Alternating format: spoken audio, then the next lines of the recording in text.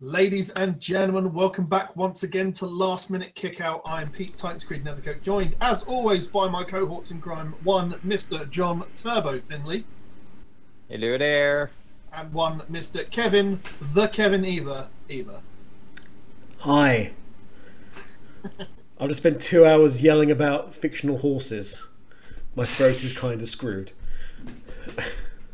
Today we are the greatest commentary podcast team talking about the not so great Royal Rumble that just happened in Saudi Arabia.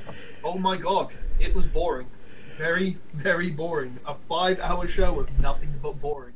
Saudi Arabia, the showcase of the monies. The showcase of no women.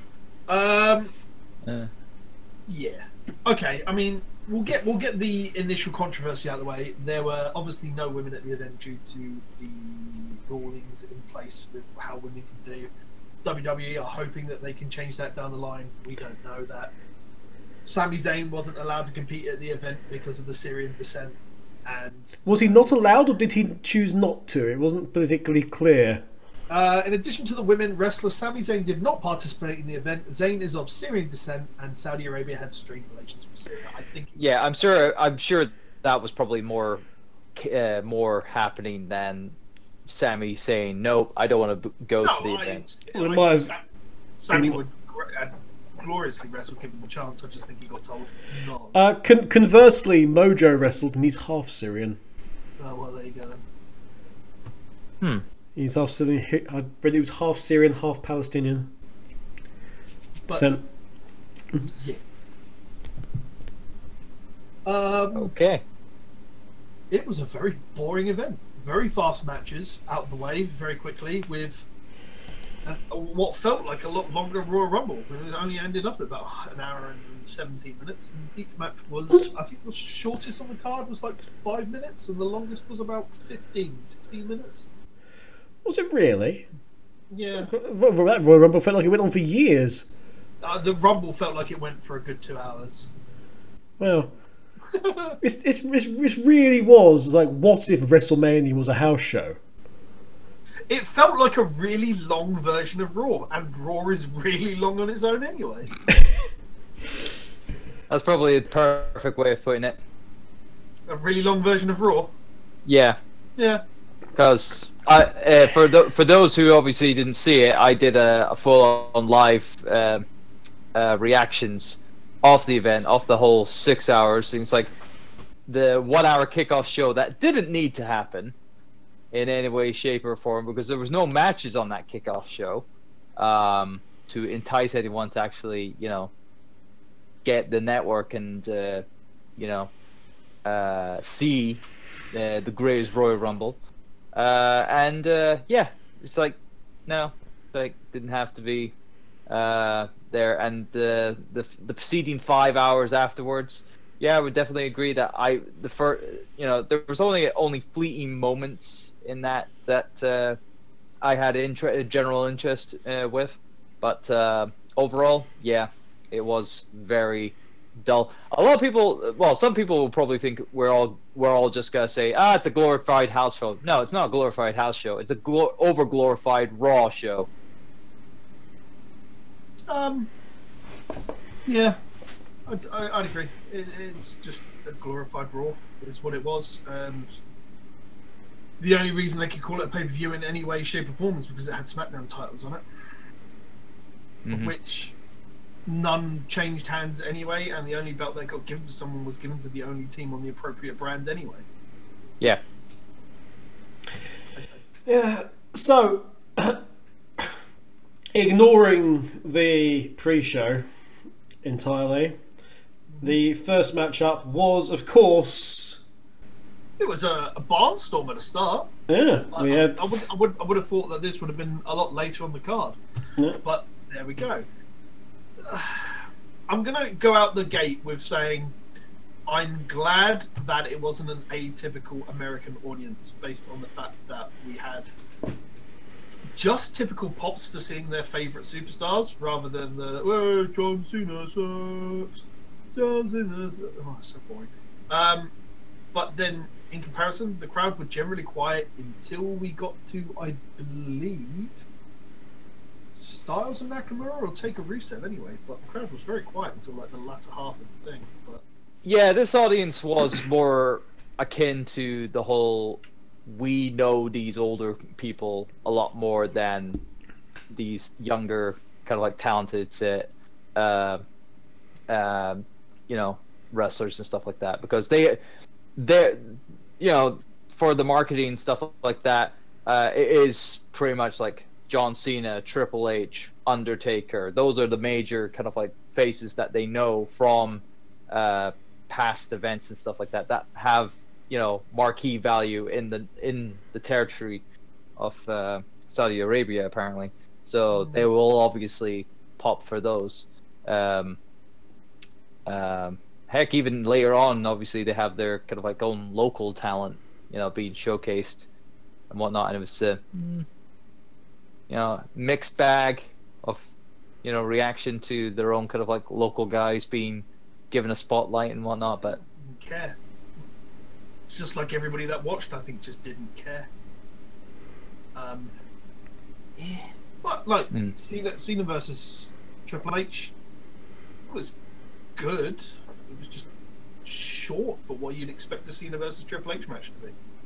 Well, it was effectively a general house. You know, I hate using the term house show constantly. You can only call it a house show if there were promos to be done there, mate. That's the problem. Yeah, it's like there was nothing. Yeah, there was nothing building to this match. Obviously, it was just basically, oh, let's just put these two. Which is why I was very surprised that there were video packages for half of these matches, because you could tell, because there'd been no build-up for these things, that they literally turned around and took out voice clips over the last decade. Mm-hmm. And I mean, you could see it with the casket match, where it's just like, yeah, let's have a video package which focuses The Undertaker and casket matches. Okay, cool.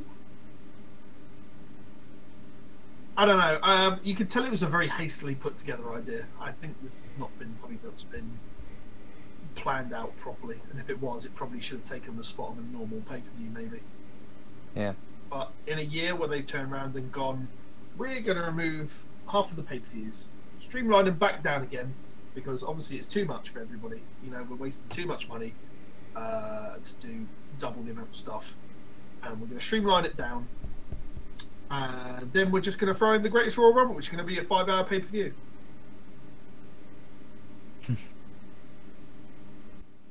Yeah, but for the match itself, obviously you had notable like moments in it. What was it? Triple H getting caught on camera, giving, you know, even though he's supposed to be the heel in this match and whatnot, he just as John Cena was about to make his entrance, he goes to ringside and he interacts with some of the kids at ringside and whatnot, and it's like, yeah. Also, John Cena with his entourage of youngins in his merch. It's like the sea of puke, as I like to call it. Don't be mean. Those kids might very well have been legitimate Cena fans. But the t-shirts certainly were, if you agree with that, man. Are there any colours left in the rainbow for John Cena t-shirt? Black for when he turns heel. He needs to go. Yeah. He's had whites. It's the only one that's left. Yeah, I was gonna say beige. He needs to do beige. He needs to be as bland as some of his offense. But general thoughts on the match? We got 5 hours to talk about, but yeah, not 5 hours to go through it all. So no, of course not. Yeah, it was just by the numbers, kind of like spot fest. You know, like the whole power, struggle. It was like push shove. I'm stronger than you. Then reverse the situation and boom, I'm stronger than you and all that. And then really there wasn't, and the kind of like certain familiar spots, like John Cena doing his jump off the rope and Triple H doing a really shitty counter into a powerbomb. That was very bad. But no, John Cena putting Hunter down for the free count after I think it was like 2 FUs or AA AAs. into a slingshot into another AA. Yeah, so instead of the whole roll through kind of like move he's been using as of late. So yeah, but yeah, I wasn't too invested in the match. It was just. There was a couple of good moments. Trips avoiding the 5-knuckle shuffle and getting his own 5-knuckle shuffle in was quite fun. As was Triple H being surprised by all the pyro that went off during John Cena's entrance with the fireworks in the sky. Oh yeah, there's just this shot of when it cuts back to him from John Cena's intro of him just going looking upwards and like going, I remember that. yeah. I remember what that is. That looks good. I totally forgot there was a lot. There was a lot more pyro in this event than there was at WrestleMania. Entire year's worth of pyro for WWE basically went off into this thing. You know, it's a decent enough match, back and forth. Each got their licks in, and it all rounded off, of course, with a big thank you promo from Mr. Cena. We thanked everybody for their opportunities that they're giving, and all the money they spent, and etc. etc. But it was a match. It was a match, indeed. So we move swiftly on to the WWE Cruiserweight Championship. Cedric Alexander versus Kalisto. I don't know about you, fellas. I really enjoyed this. I did actually enjoy this as well. Both Cedric Alexander and Kalisto were quite on top form. Normally, Kalisto would be quite bad with doing several kind of like botch spots, but no, he did. He was on top form. He did a couple of good springboard moves off the ropes, as well as I think Cedric Alexander also did a couple of springboard moves as well.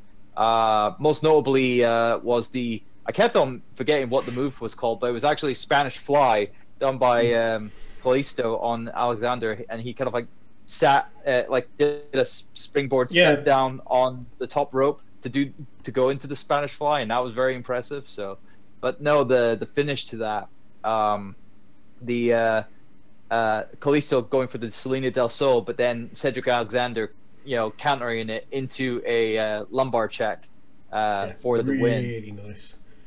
It was really nice. So, and that was apparently the commentary saying like the first time they've met in competition.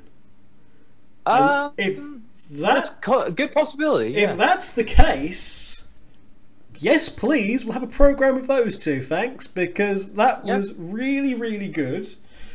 Kalisto even got a really nice pop, actually.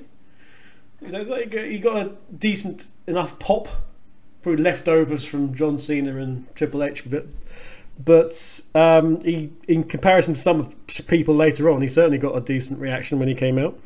But for a first time ever meet up with some of the intricate stuff they did, I thought that was really good. Mm-hmm. I didn't like it. You didn't like it? No. Too much purple in the belt? Too much Kalisto. Too much Kalisto? Oh, it's not Kalisto. I'm not a big Kalisto fan. I know. I'm not a big fan of the lucha gimmick, because I think that's kind of insulting to an entire form of wrestling. I mean, I just don't like him. He does have that effect on quite a few fans, actually. He's one of those wrestlers that, for some reason, just manages to rub a lot of fans up the wrong way. No one's really knows why. I don't know what you want me to say. I just don't like it. Didn't like the match. Felt very short. Just wasn't interested. It's just me in a nutshell, really.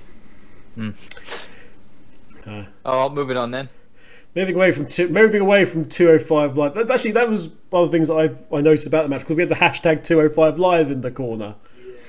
And there's probably people tuning in to find out, thinking they're watching a very, very lavish production of 205 Live all of a sudden. Crikey, they've put a lot more budget into this thing. My goodness, wow, Vince's confidence after all. We move from the Cruiserweight Championship to the Deleter of Worlds versus the Bar. Yes, the Deleters of Worlds versus Not Staying on Raw for the Raw Tag Team titles. In a massive shock, the team Not Staying on Raw did not win the Raw Tag Team title. We had a shout out to Abeyance from Michael Cole, which was. He knows his wrestling history. Abeyance, one of the greatest champions in the history of all federations, as you know. But he called on his knowledge and had a shout out to Abeyance, which was nice. What was slightly eerie, considering, was Matt coming out with the Deletes to absolute silence. Yeah, but again, the crowd was very quiet in the first 60% of the show. It really wasn't until Undertaker came out that they really started making they perked up a bit when it was in the ring, but when he came out to the ramp and Deletes, it was just like nothing, and it was kind of awkward.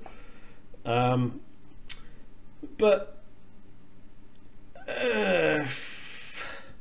I don't know. What do you guys think about this match?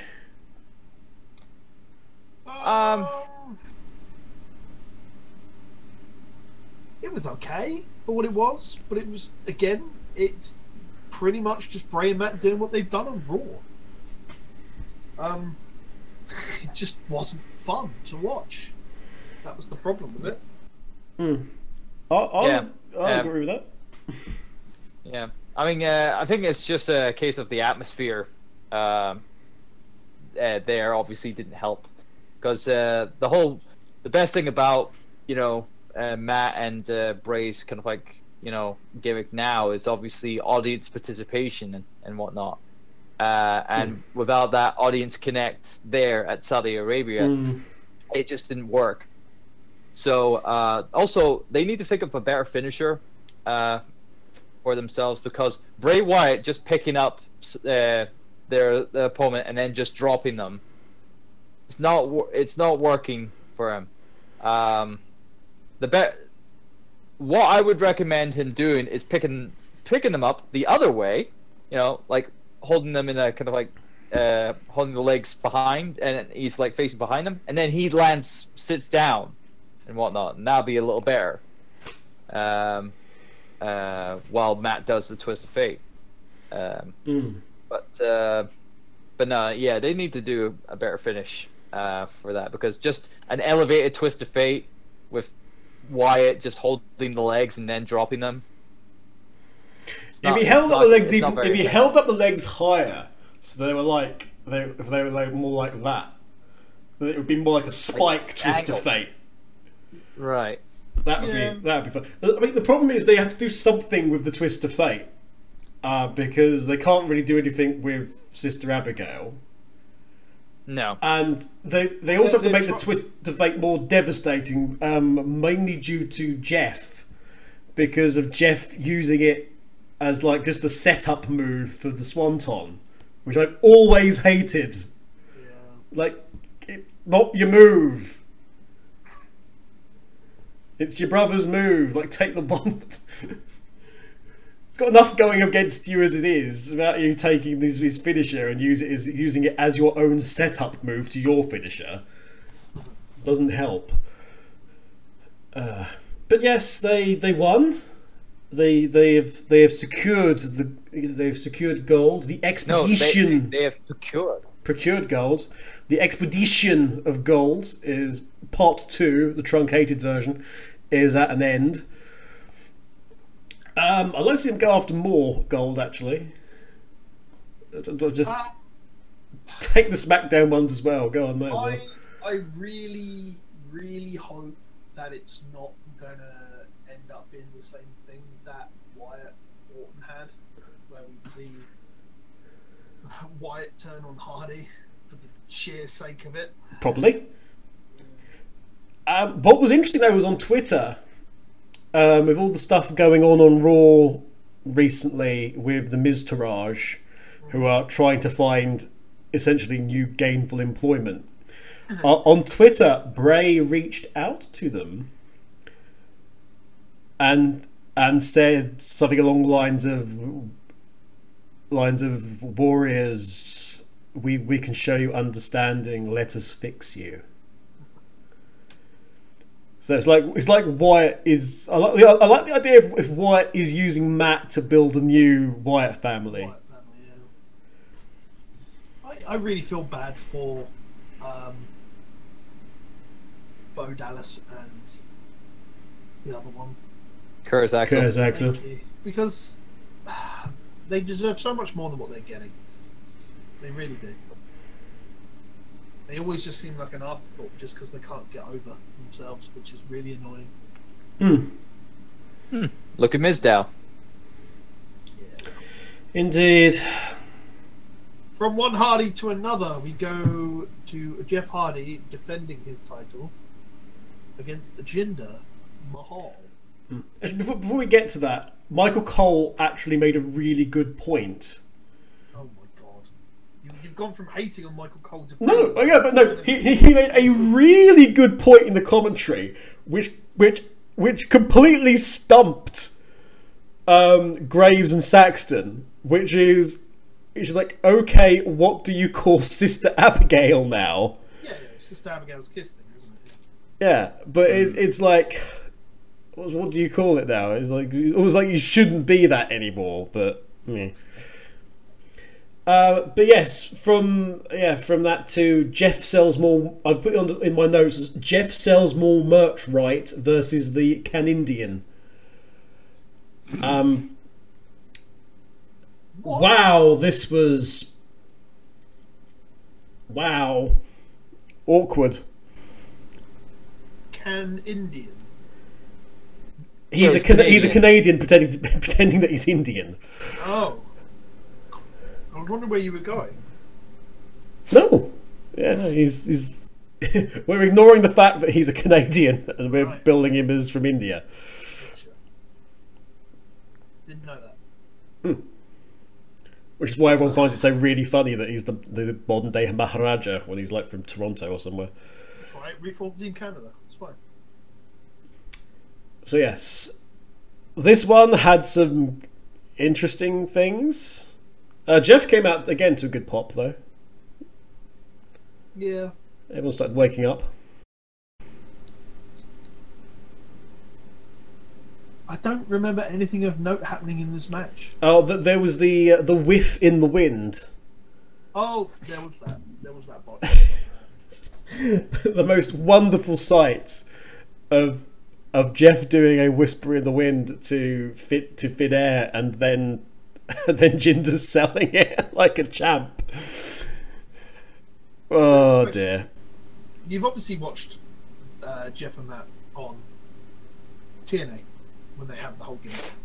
Now,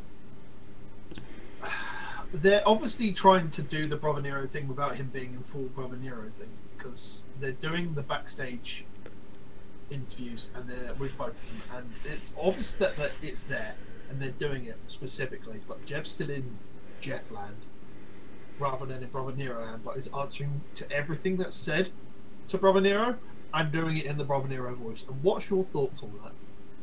Do you think that they should have just kept them together and just did the whole broken thing? They were never going to do that, and it builds to a nice story later on, because it almost feels like, because of that disconnect, it almost feels like that Jeff's putting on a bit of an act when talking to Matt. Mm-hmm. So when Matt's saying, because for those of you who don't know, there was another, like Pete said, there was another backstage sort of skit post match where Matt interrupted Jeff and it was actually very, very funny, actually, as it's always with these. But I like the idea of Jeff being Jeff, and then having those interactions backstage, and then maybe over time, Matt coming to the conclusion that Brother Nero isn't Brother Nero anymore. It's like or disagreeing with stuff that Jeff does, and it's like, where is my brother? You have become an obsolete mule like the rest of them. And then maybe you can have the Hardys turn against each other, and then you could do the Jeff into Brother Nero, but within WWE. Yeah. That you had in TNA or Impact, I should say.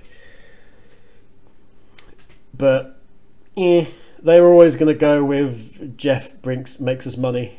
Well, because that was why I said Jeff sells more merch, right, in my notes, because the whole thing has always been, well, Jeff sells more merch. Does he? Now? Yep. Probably not anymore. No. So they might have to rethink this strategy of them, because its whole point is that Jeff's more marketable, and it doesn't look like that at the minute. As a man who has a Hardy shirt or two, Mr. Turbo, I saw that the other day on Twitter. Yeah. I think you mean yes. Yes, I am very woke myself. I am. He is woke. All in with the. His wallet is obsolete. Yes. Yeah, my credit card gets deleted. Yeah, I mean, in terms of like going back to the match and whatnot. Yeah, the match was very meh. I wasn't too invested with Jeff and Jinder Mahal. It was very boring. Plus, I think it was quite short anyway, so. It just didn't really gel with me. I really didn't care, and I knew Jeff was gonna win anyway because, of course, Jinder is on Raw and Jeff is on SmackDown. So, indeed. So, yeah. And from one really quick match of 6 minutes and 10, that match was, to another really fast squash match, being the fastest match on card. The Bludgeon Brothers versus the Usos. The Usos did get some interaction with their call-outs to the crowd. I had as soon as we had Jimmy or Jay go, "Ooh!" I honestly thought there was going to be nothing, but they seemed quite surprised by the the volume of the "so" back to them. Oh, hello, we've gone to 2. There he is, he's reappeared. I don't know what you heard me up to, but yeah, no, they did it for a couple of extra times, didn't they? The whole Uso chant. Yeah, they did quite well for them. Tried to push their luck. But yeah, the Usos came out. Cole made a reference to Juice and Domino in 2018. Yeah, I heard that. It's like Thank God I wasn't paying attention to some of this. No, it was like the last time that the SmackDown tag team the tag team titles associated with SmackDown specifically had been defended outside of America. It was like 2005 or something, and it was Juice and Domino against London and Kendrick, or 2008 or somewhere. It wasn't that. It was a long time ago that happened. Turbo, anything that you remember in that match of note? No, not really much. I mean, I was noticing that the Bludgeon Brothers was quite dominant in the match, as they would be, and really I knew that this match wouldn't really take into effect of what happened on SmackDown prior to this, where Naomi's being part of the angle there. So really, they're gonna be waiting for that Naomi backlash. Who is Naomi? This is woman incognito. She. There is nobody called Naomi. It's. You do not know of this, Naomi. You do not know of this. So yeah, I kind of knew that obviously this wouldn't really matter too much in the end. So I just wasn't really too invested with it. So yeah.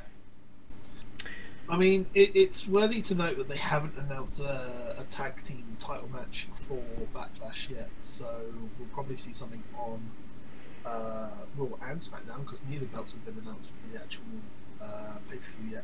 Backlash is only a week away when we're recording, so it will be interesting to see what's coming down the line. Yeah. I mean, presumably they'll have like a number one contenders match, or they'll just fling something at the screen for Backlash. I have a feeling we're going to be heading into some sort of ladder match for the tag titles. You mean the match we should have got at Mania? Yeah. Yeah, let's do it at Backlash. Why not? Indeed. And speaking of ladder matches, the Intercontinental Championship match between two people from SmackDown and two people on Raw. Finn Balor, Seth Rollins, The Miz, and Samoa Joe. See, I missed that Samoa Joe had been added to it.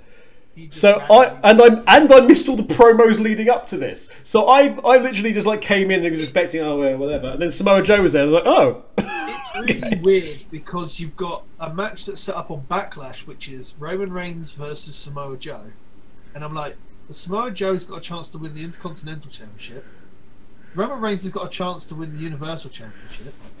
What if? What's going to happen? Like, what? Because I don't think Brock's going to be at Backlash. I don't think so. Probably not. No, he's not.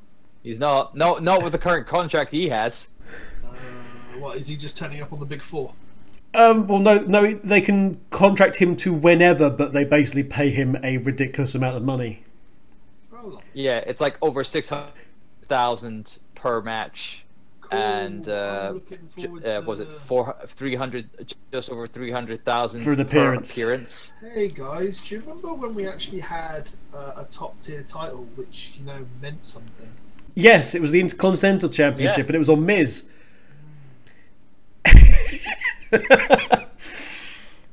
That's a top title on Raw, isn't it? That's what I remember seeing. Yeah. There's that red thing that the man with the equally red face comes along and waves around occasionally, but I think that's just some sort of cosplay kit. Might be. I'm very tired of a heavyweight title belt that's not on the actual show. Like they're trying so very hard at this moment in time to make the product feel like the Attitude Era, where they've got so many big guys at the top of the rung, but they haven't got a belt for these big guys to actually fight for on the big pay-per-view. Like, you can tell they were going to try and do that with the Royal Rumble. Like, cast your brain back to Royal Rumble 2001. You had an interview after every match with random, like, top-tier competitors that were in the Rumble that everybody thought had a good chance of winning. You had interviews with The Rock, you had Show, like all the big guys, and they started doing it with Jericho, who did an obviously good stint on this one. It was like they could have just kept doing that, all these big guys, but the Rumble had no fucking reward, which we'll get to in a minute, and B, where was anybody else to get interviewed for this thing? They interviewed Jericho. That was literally it. And now we've got literally a belt which is going to be off the product again for God knows how long. I assume he'll drop it at some point, because otherwise he's gonna have fucking Bruno Sammartino levels of keeping the belt for 3 years plus. Well, we need to take that record off of Punk. So the modern day mark off of Punk. We need to do that so we don't talk about Punk anymore. So when does that? When exactly? Not long.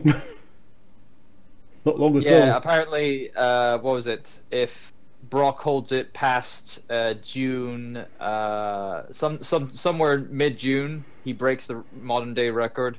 So effectively, he probably drop it at SummerSlam. Right.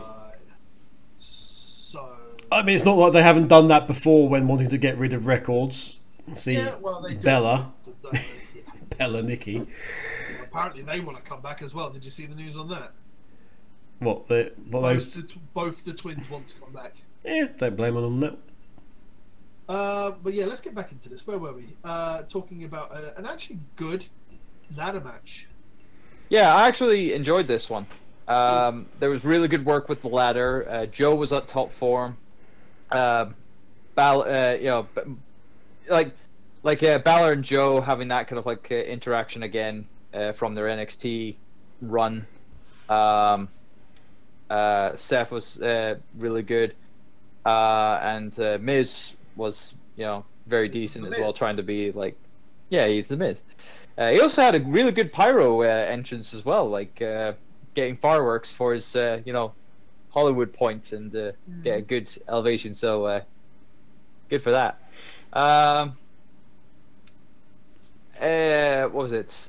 I can't really think of any notable spots, but like overall, I was just invested with this. I was, into it. But the finish to it was very interesting, because what was it? Balor was on the ladder. He was about to get the title, but then Seth just comes out of nowhere, springboards from the ropes onto the ladder, and then quickly gets up and gets the belt. And then in his hastiness, I can't believe this happened. It's unfortunate. Yeah.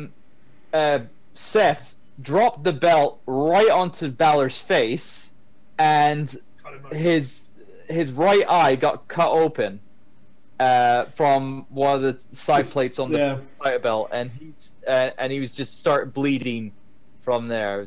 Oh my god. My problem with the finish was that it was grade A. It took way too long to climb the thing, so you obviously knew Balor wasn't going to win it based on that. And then, while Rollins being very acrobatic to get up there, the ending where he just like climbs up a couple of rungs and just quickly undoes it in Balor's face makes Balor look incredibly weak. Incredibly weak. It was one of these It was one of these ones where, because you're so used to everybody getting by like minute 7, everybody's half dead and he's incapable of climbing a ladder without going like this. For actually to have someone so just go scramble, scrabble, grab feels very alien. And I agree with you, Pete, there, actually, that it didn't do Balor any favours at all, not to mention getting a belt in the face. But I will give the spot credit, because the last person who did a springboard onto the ladder and tried to either get up or even hold onto the ladder was Ricochet at NXT TakeOver this last month, or this month. And when he landed on the ladder, it collapsed. Yeah. This ladder, however, stayed put, which was good. Because if it collapsed and whatnot, that would have made things a lot bad. But no, it was like Seth was able to, or well, I don't know if it was just a case of the ladder just being sturdy and whatnot for it not to, fall or whatever. But this goes to a follow-up match, Backlash in a week of Rollins versus The Miz. Which obviously we know Rollins is going to win, because they're not going to do a quick hasty thing where they put 2 belts on SmackDown. Two mid belts on Raw. I can understand if they're going to introduce like what NXT have done a North American title, and have 2 mid card titles on a 3-hour show. I can completely understand that. That would give the guys a lot more to fight over. But unfortunately, it's just going to be Seth Rollins is just going to keep winning it until they get through, I assume, which is going to be this current card for Daniel Bryan and Big Cass, which has come out of fucking nowhere. Yeah. Whatever the fucking, like, I know. Let's work on all this heat of what we built up of The Miz versus Daniel Bryan for the good part of 16 months. Bring it back. Get The Miz to fight that. No, let's get Daniel Bryan to fight Big Cass. But I like how they've done it. I like how because that is indeed what everybody wants, and from WWE's point of view, it's like, why on earth would you give that immediately? it's much better that Miz came along and you know it got suddenly Daniel Bryan's got this problem with Big Cass, and for Miz to actually go on the mic, oh what a shame that happened, and being the utter slimy asshole that the Miz character is. And because the whole point was like, he's not going to get away with it anymore. He's going to get his comeuppance. And you put them in a position where he can get his comeuppance. And, oh no, I've accidentally got out of this. And now Brian has to deal with this other fella. What a shame he can't deal with me. So I quite like, actually, the fact that they've done that. Mm-hmm. I mean, it's not going to do Brian any favours in terms of, hey, let's deal with this big guy who's still kind of green, I think. I don't think it's going to do the story any favours at all, because you could have gone straight into it with a large amount of gusto, but they've gone into it and it's just going to fizzle. Because what's going to happen? The only way I can see that storyline actually continuing is, I don't know, for Brian to uncharacteristically call out Mrs. Small Child. They have a toddler war, and then it gets over that way. I don't know. How does the Miz and Brian get back at each other while Miz is off fighting for an Intercontinental Championship against another brand, and Daniel Bryan's fighting against like in a David and Goliath situation? I still think that the whole situation would be a lot better if Miz was still Intercontinental champion, because the Intercontinental Championship is the symbolic thing that Brian keeps having to give up because of injury, and if he wants to he has to go through Miz, because then it's like the ultimate redemption for him is getting the Intercontinental Championship back, and then Miz is in the way, and then you've got the two battling over it, and Miz wants his legacy, and Brian doesn't like the idea of Miz having that legacy. That would actually make a lot of sense. So we're not doing that. No. So we're getting Big Cass in. That makes more sense. Look, just fucking end this garbage of what we're going to talk about in the next match. This garbage of Shinsuke and AJ and what they've turned that into. Captain Cock Punch. Mate, he doesn't punch the cock. He's trying to wrap his arm round it. He does a forearm. He does like a shoulder barge into the. It's like fucking anal punch rather than dick punch. He caresses the taint with his upper arm. AJ Styles versus Shinsuke Nakamura to a double count out, which, do you know what, I'm actually going to agree with, and it makes the best sense in a storyline capacity to do, but fuck me. 14 minutes 25 to a double count out. And it's not even like they did enough damage to knock each other out, they just kept fighting on the outside. Yeah, I agree. I mean, granted, what was it? Some people were saying that this was better than the WrestleMania match that they had. Not really. Even though Shinsuke is the heel here, and he did get his, swift underarm in their spot in there, and of course that didn't help in winning the title either. So, and it just all that action to lead to a double count out definitely didn't help, because I actually thought Shinsuke would actually win this one here to make if they were going to change one title change hands on this night, I would have thought it would be the WWE Championship, like they did before back when AJ and Jinder Mahal fought on that UK SmackDown show, and then give AJ the title there. That would have been a big news story and whatnot. Another overseas title change and whatnot. WWE had enough faith in the pay-per-view to do a championship changeover at it, which is why the only ones that were given were fucking vacancies. Yeah. Can't have vacant holding that championship for too long, can we? Otherwise, he'll have the longest title reigns. It was okay as a match. It was fine. It's just the finish. Yeah, it wasn't good. It's just going to lead into a third match. Backlash. Which is going to be, I imagine it's going to come off the back of this, and it'll be like an I Quit match or a no DQ match, or something with like a limited rule set where no one can get disqualified, no one can get counted out. It's going to end up being something stupid. And that's no rules, last man standing. And Shinsuke will win it via dirty means that way, because it can't go to a third match where Shinsuke's just been doing dirty shit and it not be Shinsuke's thing. If it does go to a special rules kind of thing and Shinsuke doesn't win it, then they have no faith in Nakamura to hold that belt. Is what they're saying. Speaking of dirty shit, what do people think of the new version of Nakamura's music? You cut out there. New version of Nakamura's finisher. Yeah, Nakamura's music. What did you think? Fucking dog shit. I agree. Absolutely. Not a fan at all. Please don't put rap lyrics over that. You've tried it with a 2001 fucking album, 2000 album, and there was like 2 good songs on that, and that's because they were already in existence. Fuck me, don't do that again. Actually, well, obviously I have to be the black sheep here, and I've been okay with it. Shut up. With myself, I've actually been re-listening, and of course, because it's in Japanese lyrics and whatnot, it obviously fits Shinsuke's character and whatnot. It's like, and of course, Corey has said on commentary that obviously because he's put his theme has now lyrics in it as Japanese lyrics, it doesn't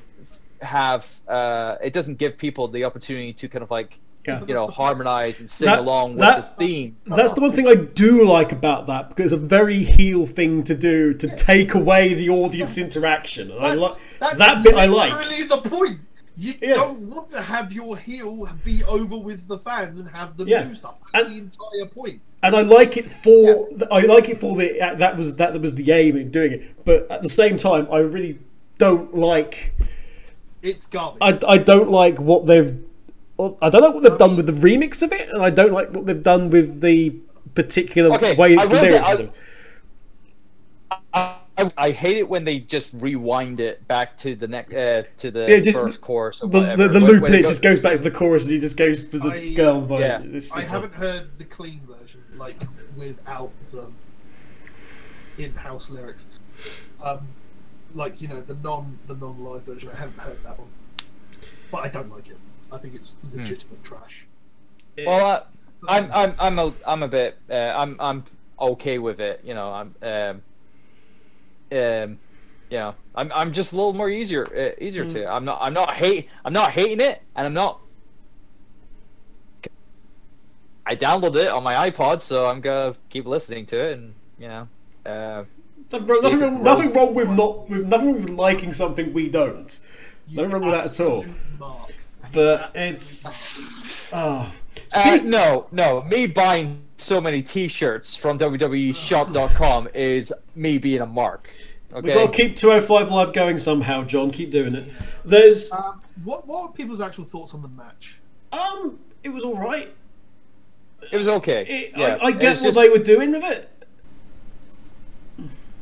Yeah. It feels like it's the only match on the card that has built into any particular story, though.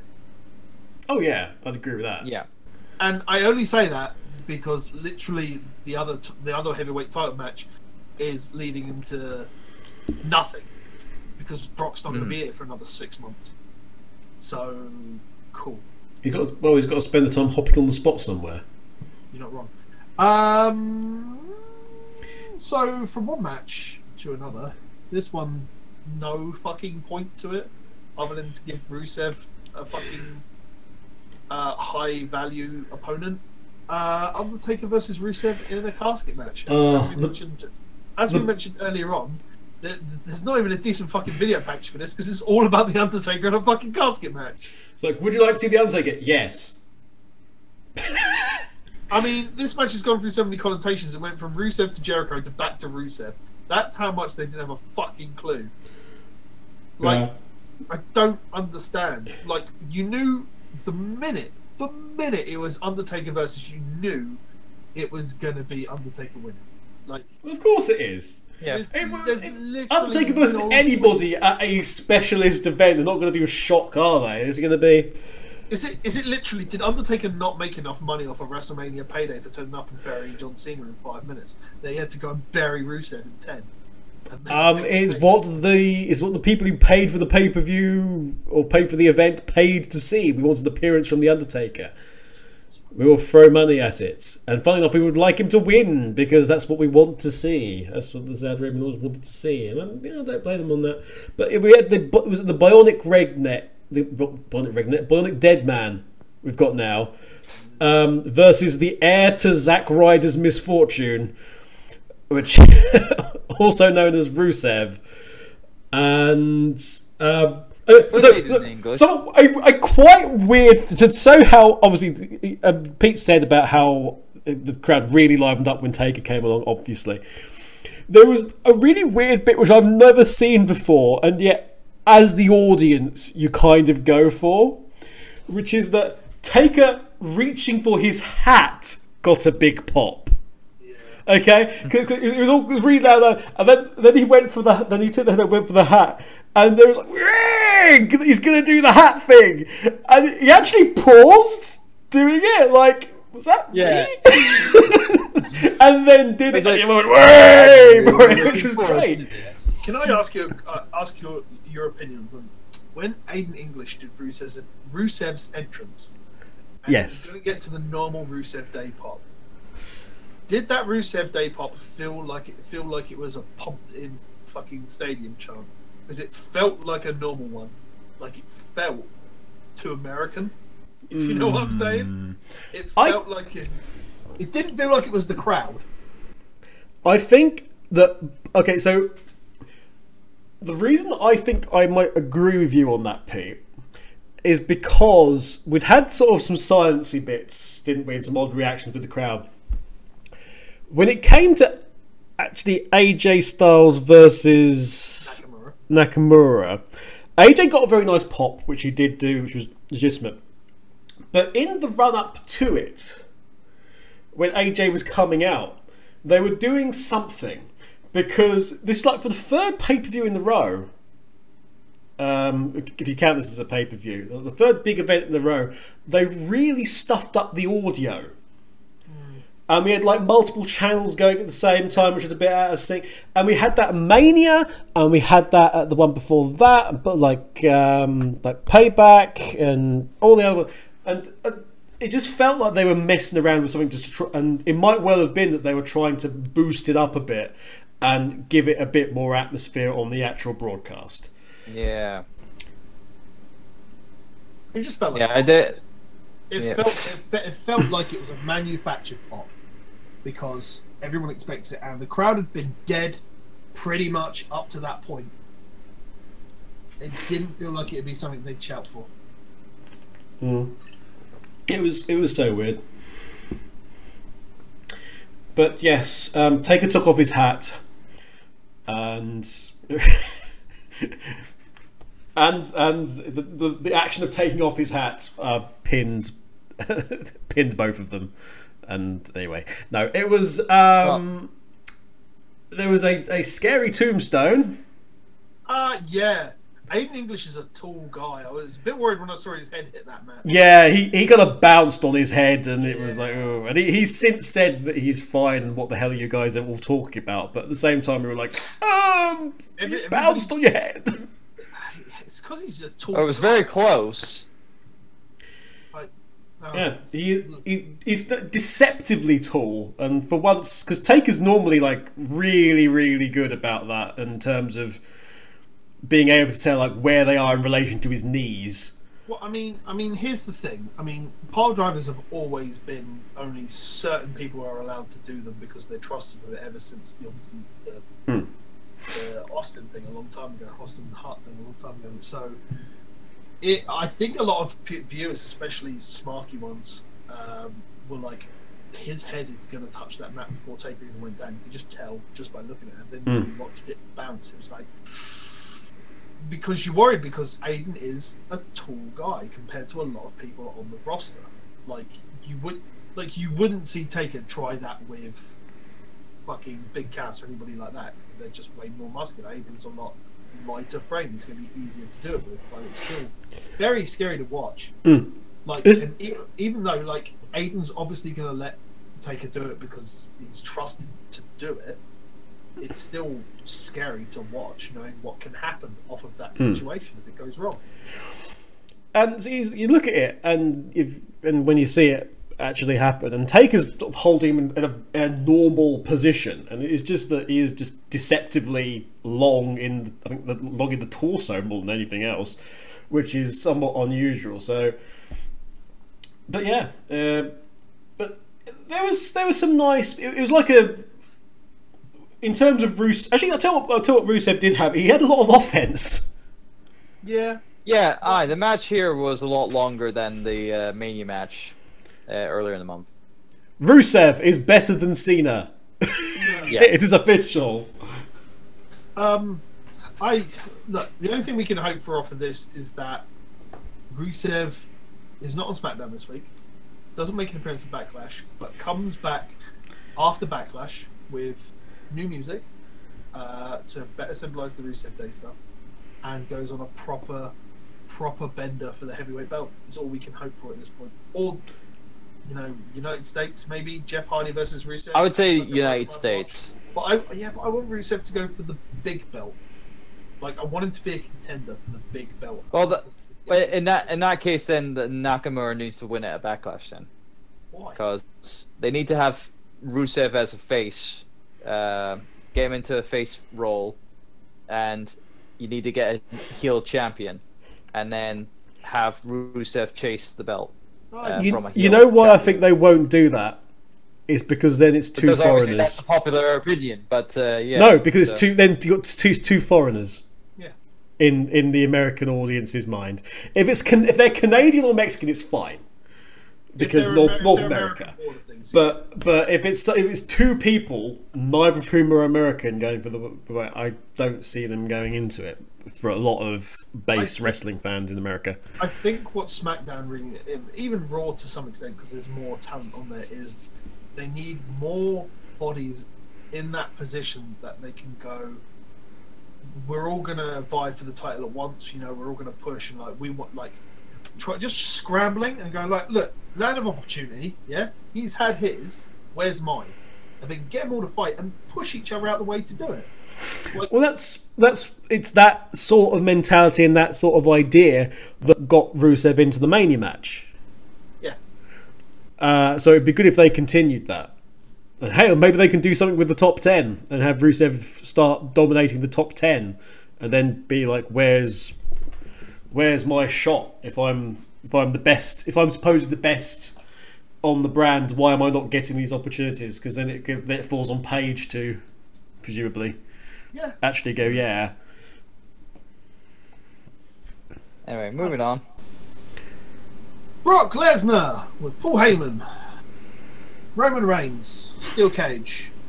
When that cage came down and they circled that camera, I knew someone was going through a side of it. I knew it. I felt it in my heart that it was going to happen. And then the finish, and then they even botched the finish. Major botch number 2 for the evening was this. Yeah. Oh dear. Like, if you're going to turn around and cite that Brock touched it first because his feet hit the ground first, but then footage actually shows that Reigns' feet touched it first, come on, please. Yeah. Like, Great Graves, you are better than that, and I know that's what you're getting piped into your ear muscle, but please. They had to scramble, didn't they? They didn't do badly considering they did have to scramble because it was such a mess. Yeah. Well, They just what was wanted it? they wanted something on the level of Valentine's Day Massacre, where it was meant to be left in limbo, essentially. Except that Valentine's Day Massacre wasn't left in limbo. Well, clearly we needed to find Paul White, whatever Paul White's doing nowadays. I don't know. Has anyone seen Paul White? I haven't seen him anywhere. He's still resting off an operation, isn't he? I hear he's still in the wrestling business, Paul White. I don't know what happened to him, though. Yeah. He might have gotten a haircut. We'll have to ask Big Show what happened to Paul White. But no, I want to point out that even though I didn't like this match fully, I did like Paul Heyman's interaction with the match. So in actual fact, what you're saying is that you hated the wrestling and you liked everything else about the match that wasn't the wrestling. No, I just like Paul Heyman. Let's be fair. There was no wrestling in this match. It was an F5, some suplexes, which could be considered wrestling, And then punches. and a spear. And fuck me, if we didn't have enough of that at WrestleMania. Oh my Yeah. God. No, I'll have you know we only had 6 F5s at WrestleMania. There is I'd like plenty of room left for some more. I'd like to point out that this match was also shorter than the WrestleMania match. Yeah, I completely agree with you though, Turbo. The best thing so far about this entire feud over the course of the last 3 years, let's extend it to that, in a battle between Roman Reigns and Brock Lesnar, the winner of all our attention and care and whatever is just all Heyman. Adulation. Yes. The man who has single-handedly dragged this feud. You know where this is going. And now he's actually getting involved in the feud. Yes, I mean he was good. He got involved in the thing where obviously Roman Reigns was about to go out the front door of the cage. What does Heyman do? He grabs the door, and then he also throws a chair in. He China'd her. China'd him. That's what he did.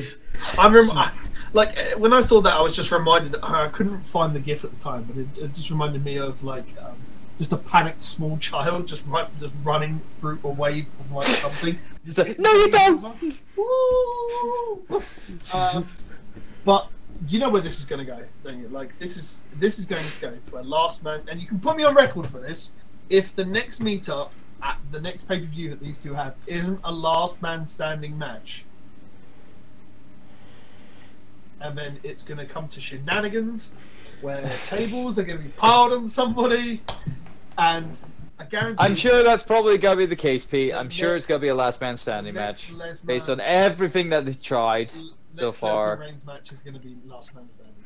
What we're going to do is they're going to. It's the only way they can possibly do it is they need to drill a hole in the foundations, throw him in, then pour concrete on top of him, and then they can come back in 10 years and he'll kick out.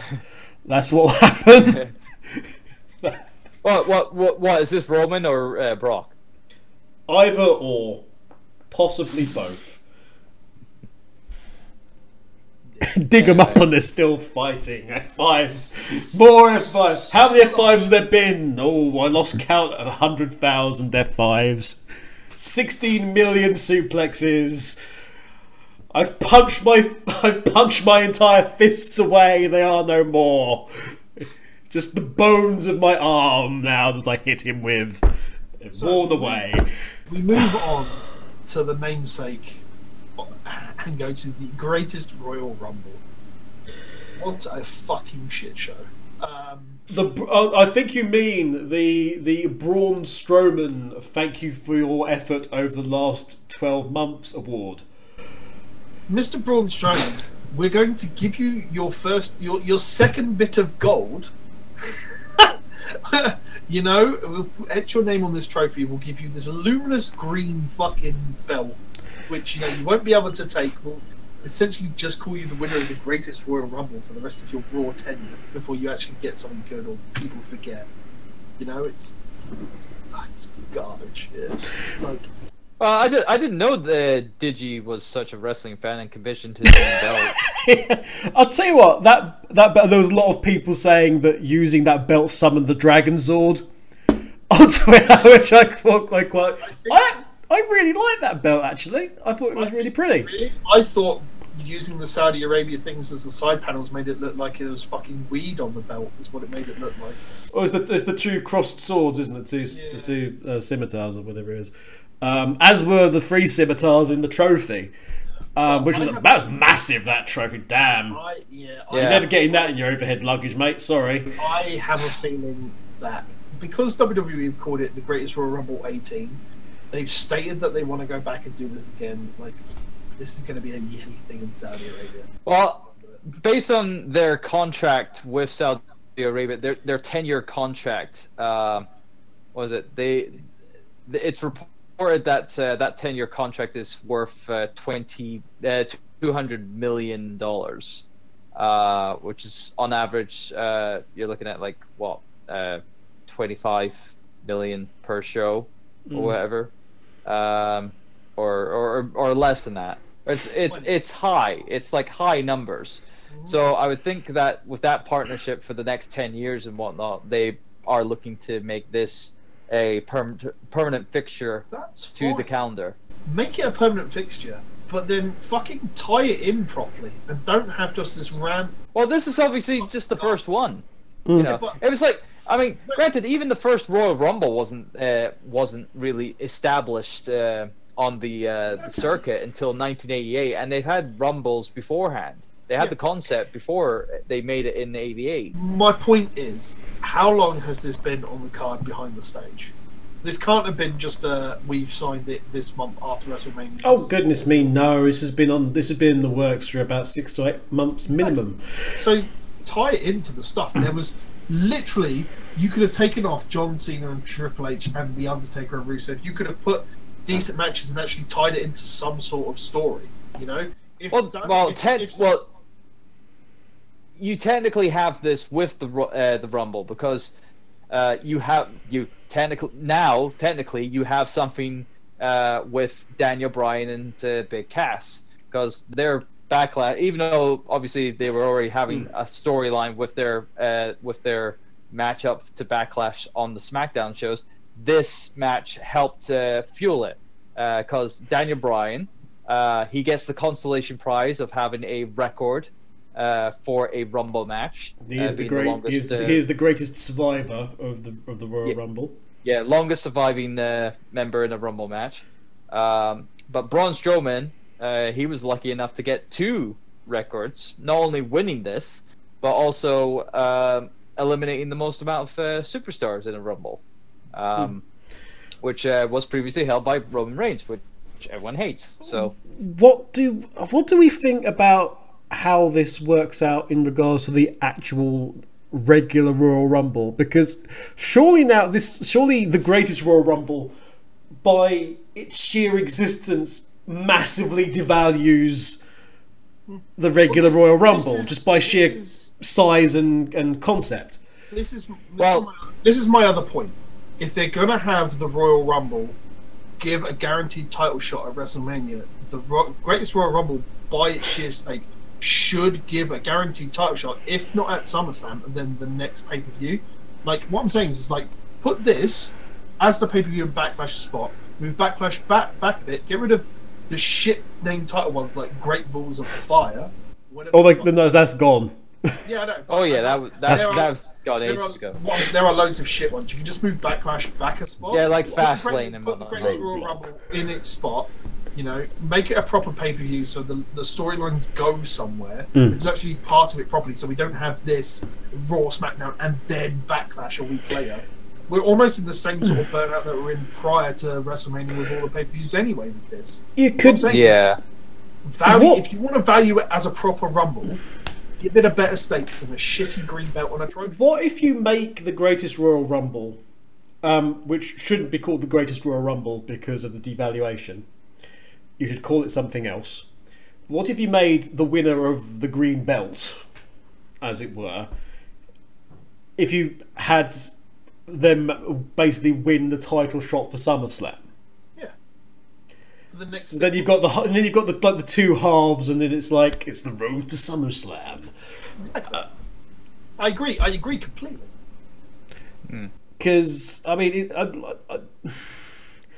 alternative. Maybe that might be something for next time if they do this again. If they do this again, you know what I would like to see. I wouldn't want to see it next year. I'd like to see it be something that they do every 2 years, and then have it like. Yeah, you know that's not how it's going to happen. Yeah, I know, but you could do it so that it's like every 2 years you have that, and then you alternate it with a big world tour. Do like something like the. Because didn't they want to do? Because there've been lots of talk about doing like the global offensive or whatever it was, the one in Australia. They wanted to do another WrestleMania revenge tour. Yeah, but they've specifically mentioned Australia as being something they want to do, as going back to Australia like they did in the mid to late 2000s.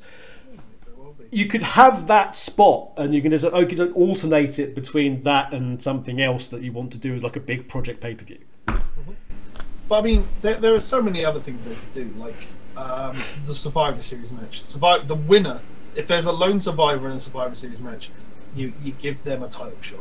because they deserve being a lone winner for their brand. Like, I mean, that leads up to, they get that at Rumble. Rumble then leads into WrestleMania. Then you have the greatest one that leads into SummerSlam. And you just got to bridge that gap between SummerSlam and Survivor Series. Like, there needs to be, with the amount of caliber of superstars that they have right now and the amount of multi-man matches that they're seemingly pushing on our bloody doorstep because they have so much talent right now that they can't afford to get them all on single matches. They need to do this in some way, in my personal opinion. It's weird, isn't it, man? But yes. Any last thoughts, gentlemen? John? Notable things. I mean, the Rumble match as a whole, times were fluctuating all over the place and whatnot, in terms of like entries and whatnot. Nice seeing a couple of NXT guys being featured in this match, including Roderick Strong and Shock the System. Yeah. And Daniel Bryan. Oh wow! I was hearing in the backstage video when he was talking to WWE.com. Roderick Strong was giving them all those bruises and whatnot. That was woof. Damn, they went at each other in that. And probably we might as well talk about it. What do you think on Titus O'Neil coming into the he was just Rumble? His performance from NXT, where instead of he was just trying to find that barrel again. That's all he was trying to do. Instead of carrying it around the ring, just lost it under the ring. Two thoughts actually on that. Number one, he was very, very lucky indeed, because if you look at where he trips and goes under, but he goes under the perfect spot. If it had been a foot to his right, he'd have gone smack head first into the solid steel stand, and he'd have really, really badly hurt himself. Yeah. Point number two is that he has taken this in the absolute best way possible, which is to sort of joke about how it was all a plan all along, but go, hey, what do you think? There's going to be loads of merch made. I'm going to make loads of money out of this. Yeah, so I'm just thinking, because of that, do you think he did that on purpose? Well, he inferred that it was on purpose. On Instagram, I believe it was. He inferred that it was on purpose because he said, I showed a photo of him earlier in the day, standing at that exact spot, more or less, in the daytime, and smiling to his camera. But I don't think he did, but at all. But the fact that he's acting like, it was all planned all along, and I'm going to get a lot of merch money out of this is probably the best way of actually looking at that. Because a lot of people were joking about Titus World Slide, for instance, as something that could be done. Oh well. So he reckons he's going to make some money out of it anyway, which is good. I was going to say, well, he's going to be in a lot of bank after this if he can approve some T-shirts and whatnot for that. So. But yes, I think that draws an end to the short discussion on a 5-hour pay-per-view. Pay-per-view in air quotes. 5-hour show, we'll call it. Marks out of 10, Mr. Kev. Oh, God.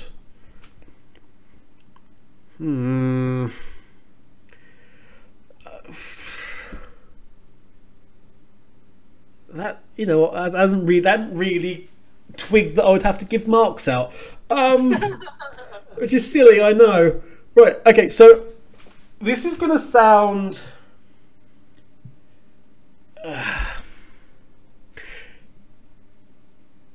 this is going to sound a very, very harsh mark indeed. Okay, it's not.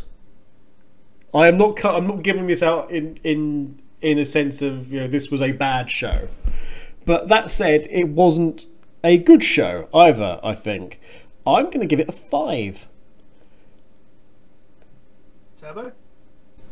I was actually going to agree with that. I was going to give it a 5, because there was matches that I liked, but overall it was quite a dull show, and and the 50-man Royal Rumble match itself, the whole highlight. I mean, granted, I was excited for Daniel Bryan getting to the going through the whole thing and being the Iron Man of the match, but overall, the rest of the card just didn't really gel with me much for it. So yeah, I'm gonna be in the middle, say 5.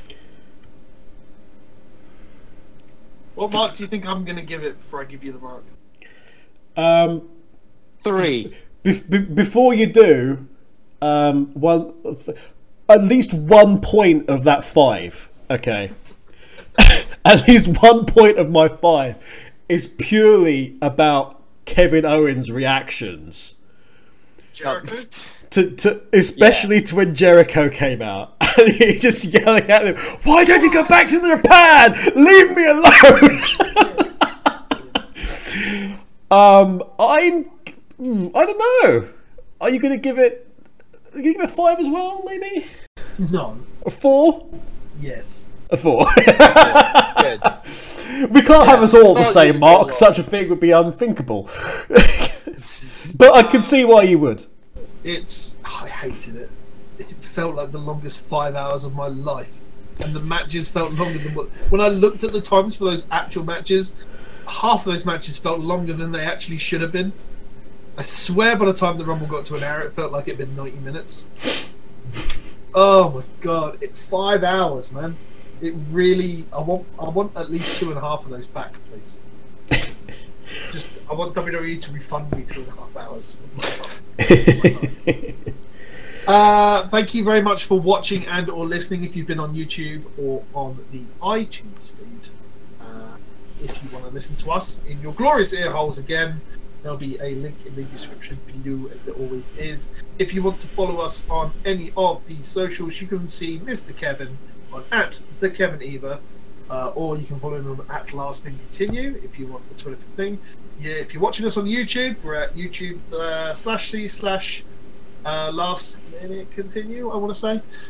It streams over on twitch.tv/LastMinuteContinue. Turbo is at TurboXLR.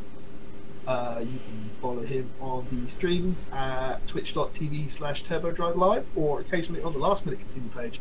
I am at Titans Creed on the Twitter, so you can follow me on there. You can follow me Twitch at twitch.tv/Project Phoenix Productions or youtube.com/Project Phoenix.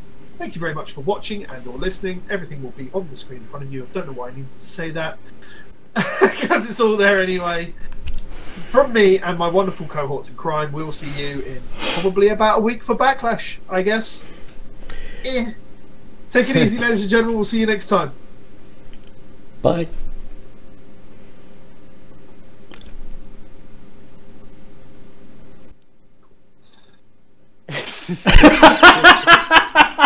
I was just wondering how long we could go for that. I was hoping Pete would join in. That was